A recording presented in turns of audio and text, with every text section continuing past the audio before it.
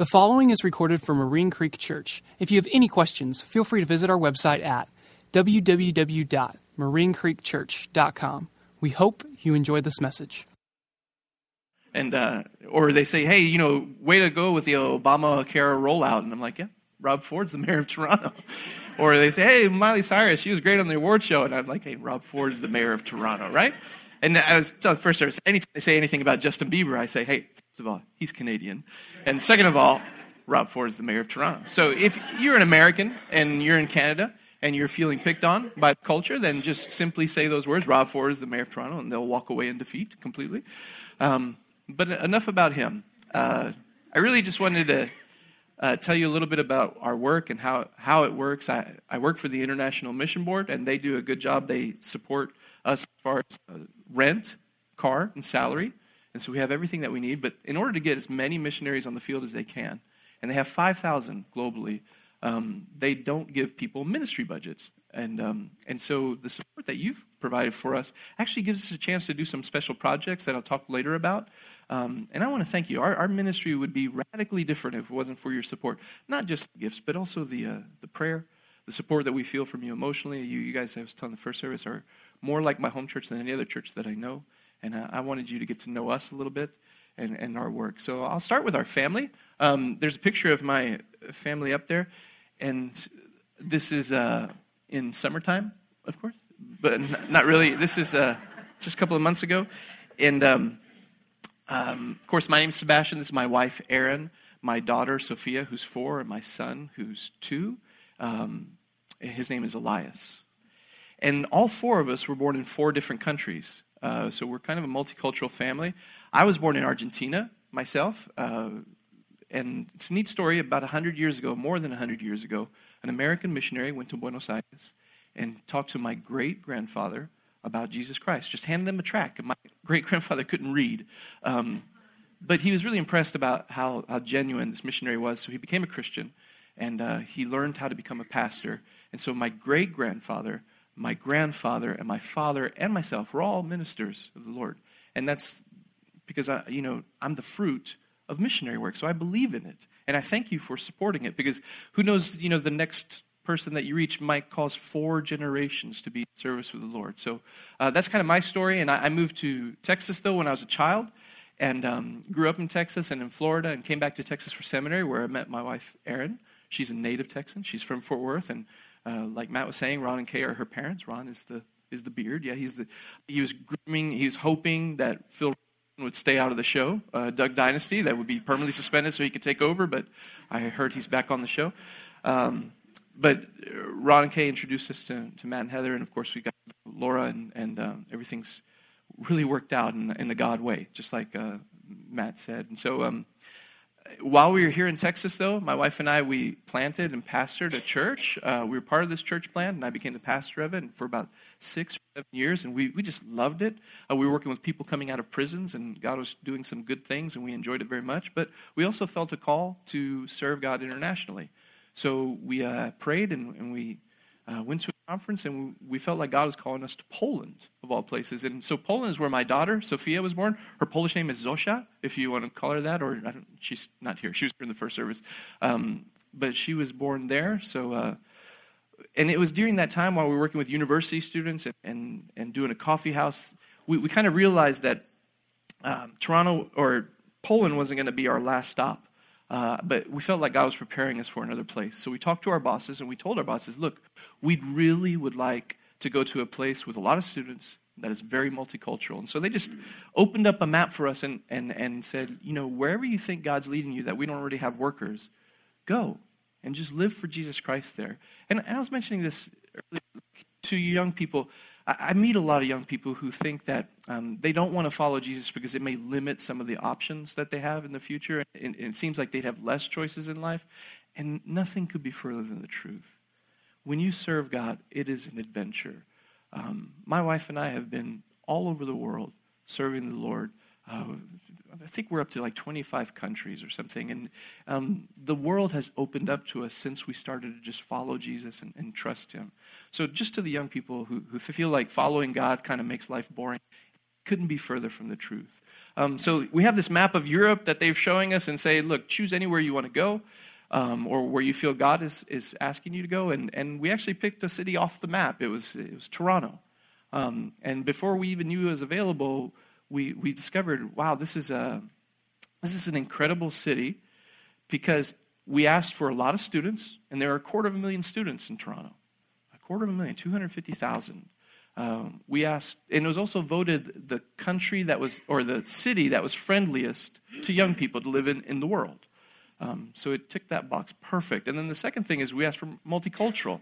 And 52% of Toronto, more than 52% of Toronto, was born outside of Canada. And the United Nations called it the most multicultural city in the world. And just to give you an example of that, I went to the campus I was going to be working on, put up a flyer saying we're going to do a Bible study, expected to draw some Christians, and we did. 24 Christians came. They were from 21 different countries, and 15 of those countries were ones that we considered close to the gospel. So the opportunity in Toronto is amazing. And the world is there. And I no longer work with one people group. I've worked with multiple people groups. And in fact, I really feel like, I didn't mention this in the earlier service, but I really feel like our people group is the future. Because every city is becoming more multicultural. So Toronto is what Fort Worth will probably become in 40 or 50 years. So it kind of feels like we're working in the future, and we feel like it's a strategic place. And so we moved there, and my son was born there, Elias. He was born just a few months after we got there, so that's the four: Argentina, United States, Poland, and Canada. And we're kind of hoping we don't move anywhere else because I don't want any more kids. So, yeah, it's kind of our way of marking our territory. But, but, you know, the other thing about Toronto that really told us that we were in the right place is just how incredibly post-Christian it is. Canada is a post-Christian place, but Toronto in particular is very post-Christian. And what I mean by post-Christian, I don't mean like it's these immoral people that are running around like outlaws and smoking crack and threatening people on video like our mayor. But, you know, it's actually a lot worse. I really think a post-Christian Toronto is a place where they're trying to craft a morality without God. And they're trying to be good very intentionally without God, without God's word. And in a lot of ways, the people of Toronto are very moral people. They believe in justice causes. They believe in caring for the planet. I mean, they have a lot of values, a lot of morals. And the problem is that they're trying to build those things in spite of God. And I think of it sometimes like a moral Tower of Babel. You know, they're just building it up, this morality, and kind of in the face of God to build up their own name, see what we could do without God. And that's a tough place to work. It's an awesome place to live. It is a difficult place to minister. And I don't know how God's going to deal with the people of Toronto. I don't know if he'll have patience with them because they're trying to be good. And maybe he'll be merciful to them and give them a way to come back to him. Or maybe he'll smite them because they're trying to be good without him. That's not for us to decide. We don't pray for judgment for the city. We ask for time to influence the people around us. And so the way that we try to do that is basically our whole strategy is to engage, gather, train. That's really the heart of our work, just engaging, gathering, and training. It's really the heart of missions work. It's the heart of church planning in reality. But we try to teach people to creatively engage non-Christians around them with the gospel. We tell them to creatively gather people who are interested and then to train them to follow Jesus Christ, the ones who have responded. And so that's our entire strategy, is just engage, gather, and train. And we've been doing that for a bit. And we do it in a couple of different contexts. One of the contexts that we do it in is on campus. I'm the chaplain, the Christian chaplain for the University of Toronto, Scarborough. And so University of Toronto is one of the top 2 schools in Canada. This year, it was ranked number 1, beating out McGill from Montreal. And it's one of the top 15 schools in the world. It's like, you know, Canada's Harvard. And I work on the Scarborough campus, so it's a place of influence. And I'm the Christian chaplain there alongside the atheist chaplain, the Muslim chaplain, the Hindu chaplain, the Jewish chaplain, the Aboriginal chaplain, the Baha'i chaplain, and also the Christian chaplains from the LGBTQ community. So we all work together on campus. And in fact, I'm the chairman of the chaplains, so I help direct that group. And that's tough because my job is to engage, gather, and train people for Jesus Christ. And so if you're asking, how do I do that in that context, is we do it very carefully and very prayerfully. Because you can imagine with all those different groups floating around campus, it can be tough. But I'll give you examples of some things that we've done, some things that you've actually allowed us to do. So one of the things that's up there is on the top left is a picture of a prayer worship meeting that we had. We invited all the Christians on campus to come out, and then we challenged them to engage, gather, and train their campus. And you helped make that possible. We also did an initiative called Spark Good, which is it's a 5-week program where we put 15 people together, and we call it Positive Risk-Taking Community. And so they come together and ask this one question: what's a risk I can take today or this week that'll make me a better person or the world a better place? And so they come together, brainstorm what they could do to make themselves better or the world better, and they come back and share about it the next week. And we do that for 5 weeks. And we have Christians and non-Christians doing it together, and it's a really easy, natural way for Christians to share how their faith helps them take positive risks. And so it's and then when we notice non-Christians responding to the gospel, if they are interested, then we immediately try to get into discipleship relationships with them. We also use something called 16 Days Like Jesus, which Laura did, and it was like a 16-day experiential journey through Jesus' life where every day we were giving one thing that Jesus did, and we were asked to do it ourselves, and then just kind of reflect on how it made us feel. And it was based on the book of Mark, 16 chapters of Mark. There was one behavior per chapter. And so we did that for those 16 days, which is way too long, by the way. Next time we're going to do like 1 week for Jesus, because that was a little bit of a roller coaster ride for us. But in that time, we had 50 students on campus doing it. 15 of them were not Christians. And because one of the tasks was to invite other people to do it with us, we actually had 80 people doing it in 9 different countries online. So it was really a lot of fun, and we kind of guided them through that. And again, when people start responding to the gospel, we ask to get into discipleship relationships with them.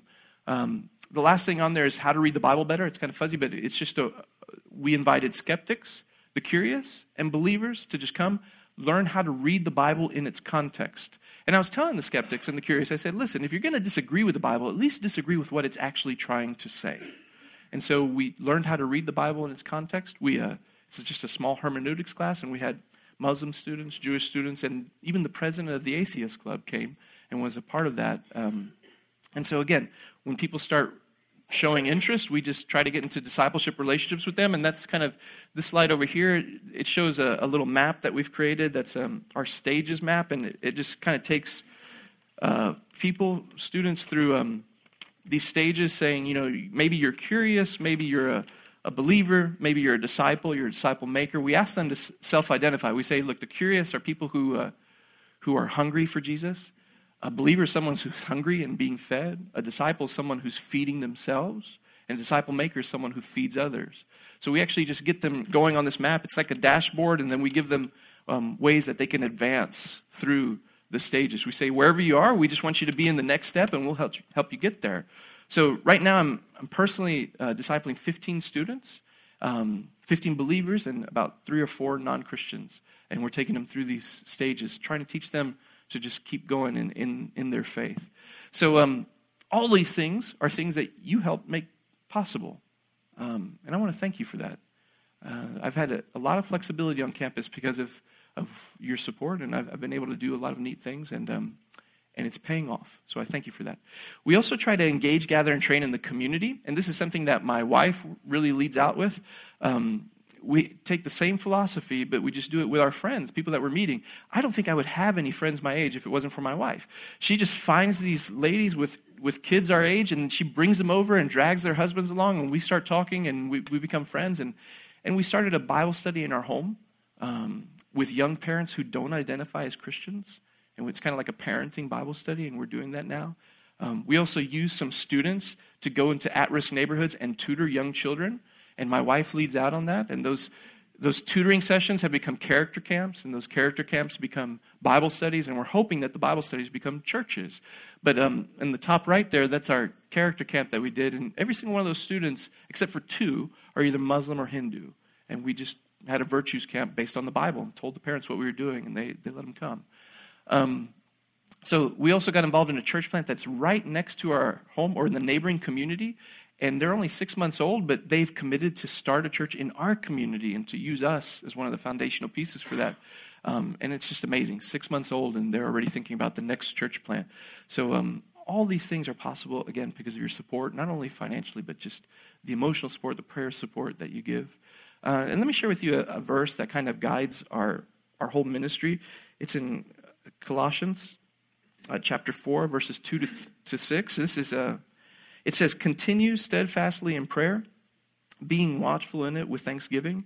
At the same time, pray also for us, that God may open to us a door for the word to declare the mystery of Christ, on account of which I am in prison, which I exchanged Toronto. But trust me, Toronto's not prison. It's great. But it's where I am because God asked me to be there, not because I want to be there.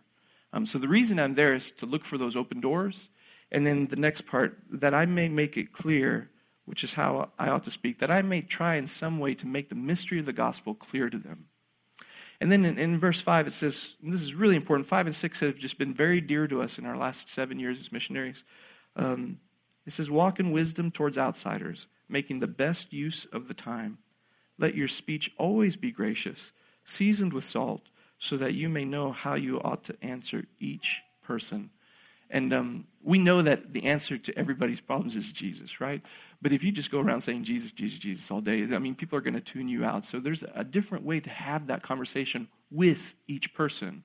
Matt was reminding me of the student who came to me and said, listen, I think I've just discovered God through math. What does that mean? And I said, I guess you're good at math. I don't know. But I didn't know how to answer him, but I prayed and asked God, show me how to lead this young, brilliant mind into a relationship with you. I talked to another atheist friend. Look, I've always objected to God intellectually, but in reality, the reason I'm not a Christian is because I've never felt God in my heart, and I've always asked him to reveal himself to me. So how do you answer that? How do you answer the transgendered student that I have that's going from male to female surgically and saying, how do I fit in with God? How does God view me? What's my future with God? And how do you answer the young believer who says that in his culture, he's not allowed to teach his parents anything, but he wants to share the gospel with his parents. He wants them to believe. He just doesn't know how to do it. See, there's these unique situations that we're facing, and we covet your prayers for wisdom in those situations, just like I know you do too. You have a lot of situations in your life that are very unique, and you need to know how to answer each person the way they need to hear about the gospel. And so I'll pray that for you as well. But this has been a verse that's guided us for a long time. And so that's kind of our ministry in a nutshell. And I wanted to spend the rest of the time that I have sharing with you some things that have been rattling around in my head since the Christmas season started. Some things that have influenced me as a missionary. And the Christmas story is a great, great story to look at when you're considering mission work or missionary work. And obviously, one of the big things is incarnation, that God left heaven to become one of us, to build a bridge back to him. And, missionaries leave their homeland to go live with the people and become the Word in flesh with them, hopefully. But really, in reality, I wanted to focus on a different aspect of the Christmas story. Probably a lot of you read Luke chapter 2 during Christmas Eve or Christmas Day, and you read about the story of Christ's birth. But really, I want to talk about Luke chapter 1. And in Luke chapter 1, there's really a couple of neat things happening that I don't think are any coincidence. There's 2 announcements about these 2 miraculous births, and there's 2 different reactions too. And so, when you look at that, you see they're right next to one another. There's got to be a reason that they're there, usually for a comparison contrast. So here you got these 2 announcements twice. Once to Zechariah, who's an older priest who's walked with the Lord for a long time, a righteous man. And his wife Elizabeth is older as well, and they're barren. They've never been able to have children. And Gabriel says to them, you're going to have a son. And the other one is this kind of unremarkable teenage girl. She doesn't have much of a pedigree, and she's a virgin. She's engaged, but she's a virgin. And Gabriel goes up to her and says, you're also going to have a son. And what's interesting to me is like the different responses that you get, because both of them had reason not to believe. But it's kind of surprising when you read the story. Again, you know kind of what happens in the end. But if you're reading the story for the first time, it's kind of surprising that it's Zechariah that actually doesn't believe the angel. If you go back and read in chapter 1, Gabriel says, you're going to have a son, and Zechariah's like, how can it be? We're old. And Gabriel gets kind of mad. He says, listen, because you've not believed this, I'm Gabriel. I stand in the presence of God, and I hear these things, and I'm bringing them to you, and because you haven't believed it, you're going to be silent. You're not going to be able to share this with anybody around you until it comes to be. And he kind of rebukes Zechariah in that moment. And then you've got this teenage girl who's told basically the same news. You're going to have a son, and she's kind of like, yeah, okay, let's roll with that. And I was telling the first service, like an agreeable teenager, that's a miracle in itself, right? Like someone would say, yeah, sure. But she says, behold, I'm the servant of the Lord. Let it be to me according to your word. And it's funny because you got this couple that, it's trying so hard, never could have a child. And you have this other couple not trying at all. And here comes, a baby probably that they didn't even want at that moment. And it's surprising to me that Zechariah, this priest who had walked with God for such a long time, it's surprising that he didn't recognize this as a very normal thing that God does. God seems to take pleasure in doing the impossible.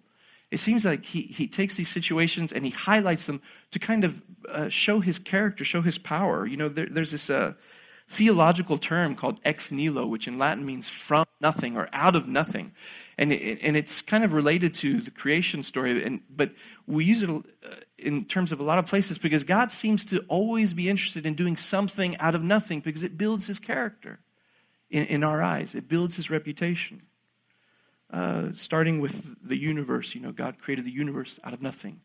He created life out of lifelessness. He created, he brought out consciousness from, simple mindless life. He just has this tendency to bring something out of nothing. That's part of his way. But you can also see that in after creation, after the fall with Adam and Eve, after the flood, God's wanting to reintroduce himself to society.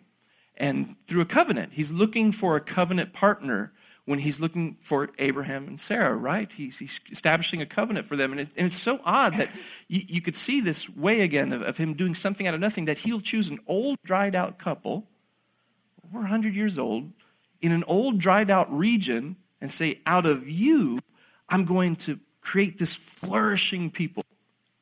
That was very intentional that God chose that, but it's kind of an odd selection, don't you think? I was telling the first service, I was watching Christmas Vacation, and it's a tradition, right? We watch Christmas Vacation, and Chevy Chase is there on top of the turkey, carving it away, and what happens when he puts that knife in that turkey?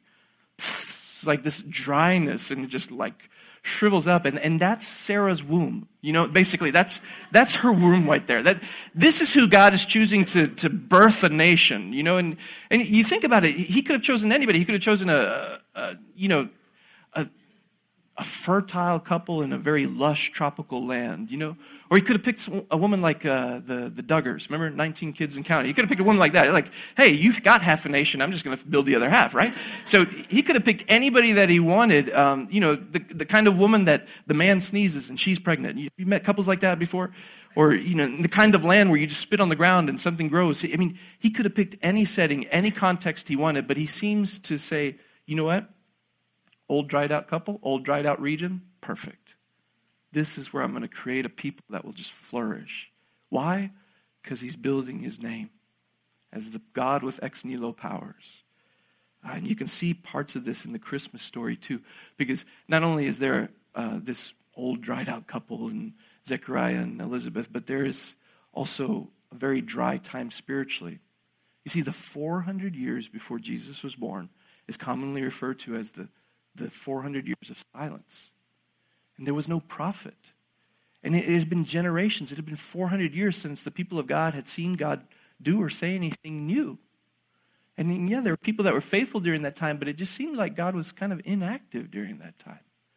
And so this was a spiritually dry time. Generations had gone without really seeing God do or say anything new. And so it kind of makes sense that here's this priest, Zechariah, who's in the temple, and this angel says, this is what I'm going to do. And he's like, yeah, right. And he doesn't believe it. This is a spiritually dry time. And listen, there's so much symbolism going on here. Listen, I'm a biblical literalist. I believe the Bible literally, but I also enjoy the poetic parts of it, where you see these two birth announcements right next to one another, and you've got this old, dried-out couple in Zechariah and Elizabeth who had tried so hard to be fruitful, and they couldn't. And then the angel says, you will have a son, and he's going to point to Christ. And think about how that symbolizes the law in the Old Testament, the Old Covenant, of how people were faithful to it, so faithful to it, and yet they couldn't really get the fruit of righteousness that they wanted. And the angel comes in and says, listen, we will have fruit. The law does have fruit. It will point to Christ. And then in Mary and Joseph, you have, this inexperienced couple. They had not done anything, and the angel says, I'm going to bring a Savior out of your inexperience, out of your inactivity. And you think about the law of, the covenant of grace, how God brings salvation, not out of our activity, not out of our effort, but just out of his love. He brings out the Savior. So you've got these two things meeting, these two couples meeting, and it's two testaments meeting right there in Luke chapter 1. It's a beautiful story. You need to just really read in the rich text that's there. Don't just go for the, I know I don't have to admonish you, don't just go for the Santa Claus and the gifts, but don't just go for the simple Christmas stories. Really look into it. It's so rich. It reveals so much about God.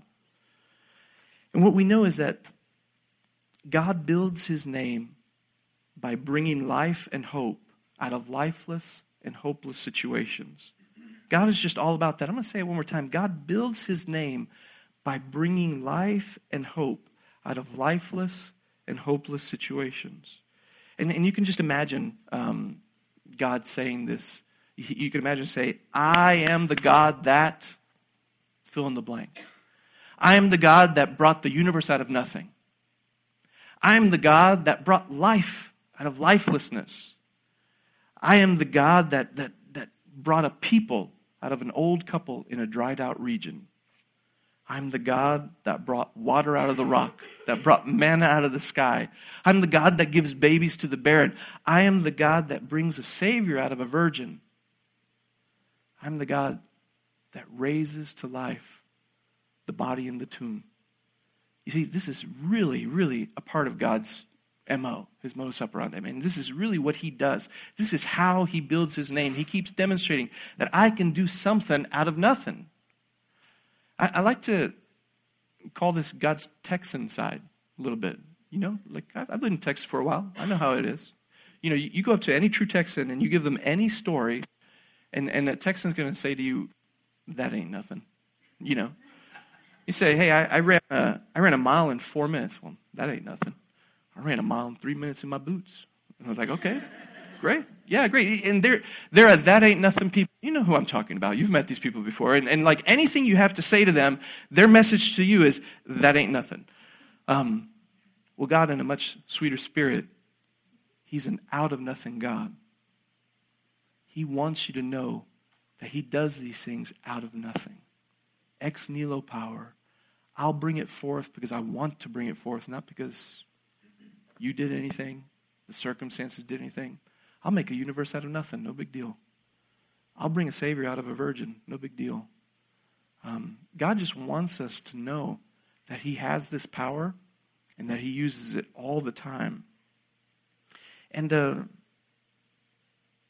I guess, what I want to ask you is, do you believe that? Do you believe that the God that you serve has Exnihilo power, that has out of nothing power? It's one thing to say, yeah, I believe the story. I believe the universe was brought out of nothing. I believe in virgin birth. I believe in all those old stories about God doing great things. But do you believe that there is a God who can bring something out of nothing in your situation? What is your desert? What is your dried out situation? What is your lifeless, hopeless situation in your life?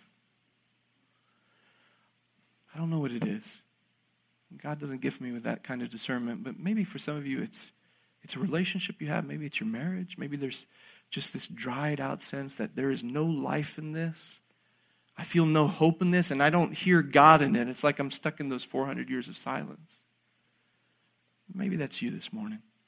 Or maybe it's something in your family. Maybe it's a relationship with a child or a parent or a sibling, and you just think this situation is hopeless. Can I tell you, God can bring something out of it. He can put life into lifeless situations. He can draw it out. Do you believe that? Or are you a little bit more like Zechariah?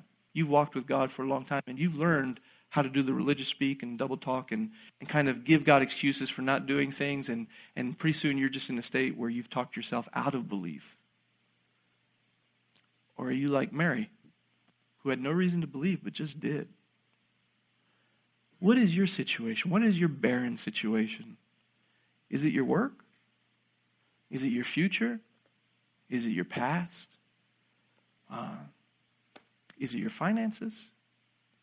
Is it an addiction you struggle with where you just don't sense like there's any hope of freedom? Let me tell you, you have an Exnihilo God. You have a God with Exnihilo powers, the ability to bring something out of nothing. And you need to remember that in those situations. You need to believe. And I kind of stand before you a little bit ashamed that I'm 38 years old. I've walked with the Lord for 20 plus years. And I'm just now starting to believe in that power. I mean, I always believed it in the past. I always believed in the stories, right? I always believed what he did back then. But I'm starting to live out some new stories with him. He's starting to show me that he has these Exnihilo powers. He has this ability to bring something out of nothing. I call them campus miracles. The fact that the department that tried to shut us down is the one that asked me to be the chairman of the chaplains. Or the residence center with the resident director that said, you can't do anything in our dorms because you're a religious group. Just the day before I came to Texas, we met and he said, listen, I would like for you to go around and knock door to door to all of our students, tell them that you're a chaplain, and ask them if they have anything they want to talk about as far as faith. Same guy. And both times, I'm hearing these things and I'm just in disbelief. I'm in shock and I'm ashamed of that, actually. I'm ashamed that when God decided to do something cool, when God gave me a Luke 1 moment and said, look, this is what I'm going to start doing, that I was more like Zechariah than Mary. And I want to repent of that publicly. I'm starting to believe that there's a God with Exnihilo powers in my life. And I hope you are too. Listen, I don't know what your situation is. And it's not to say that if you just start believing that God can do something in that situation that he's going to do it. It's not up to us in our faith. It's not up to the circumstances. It's up to God.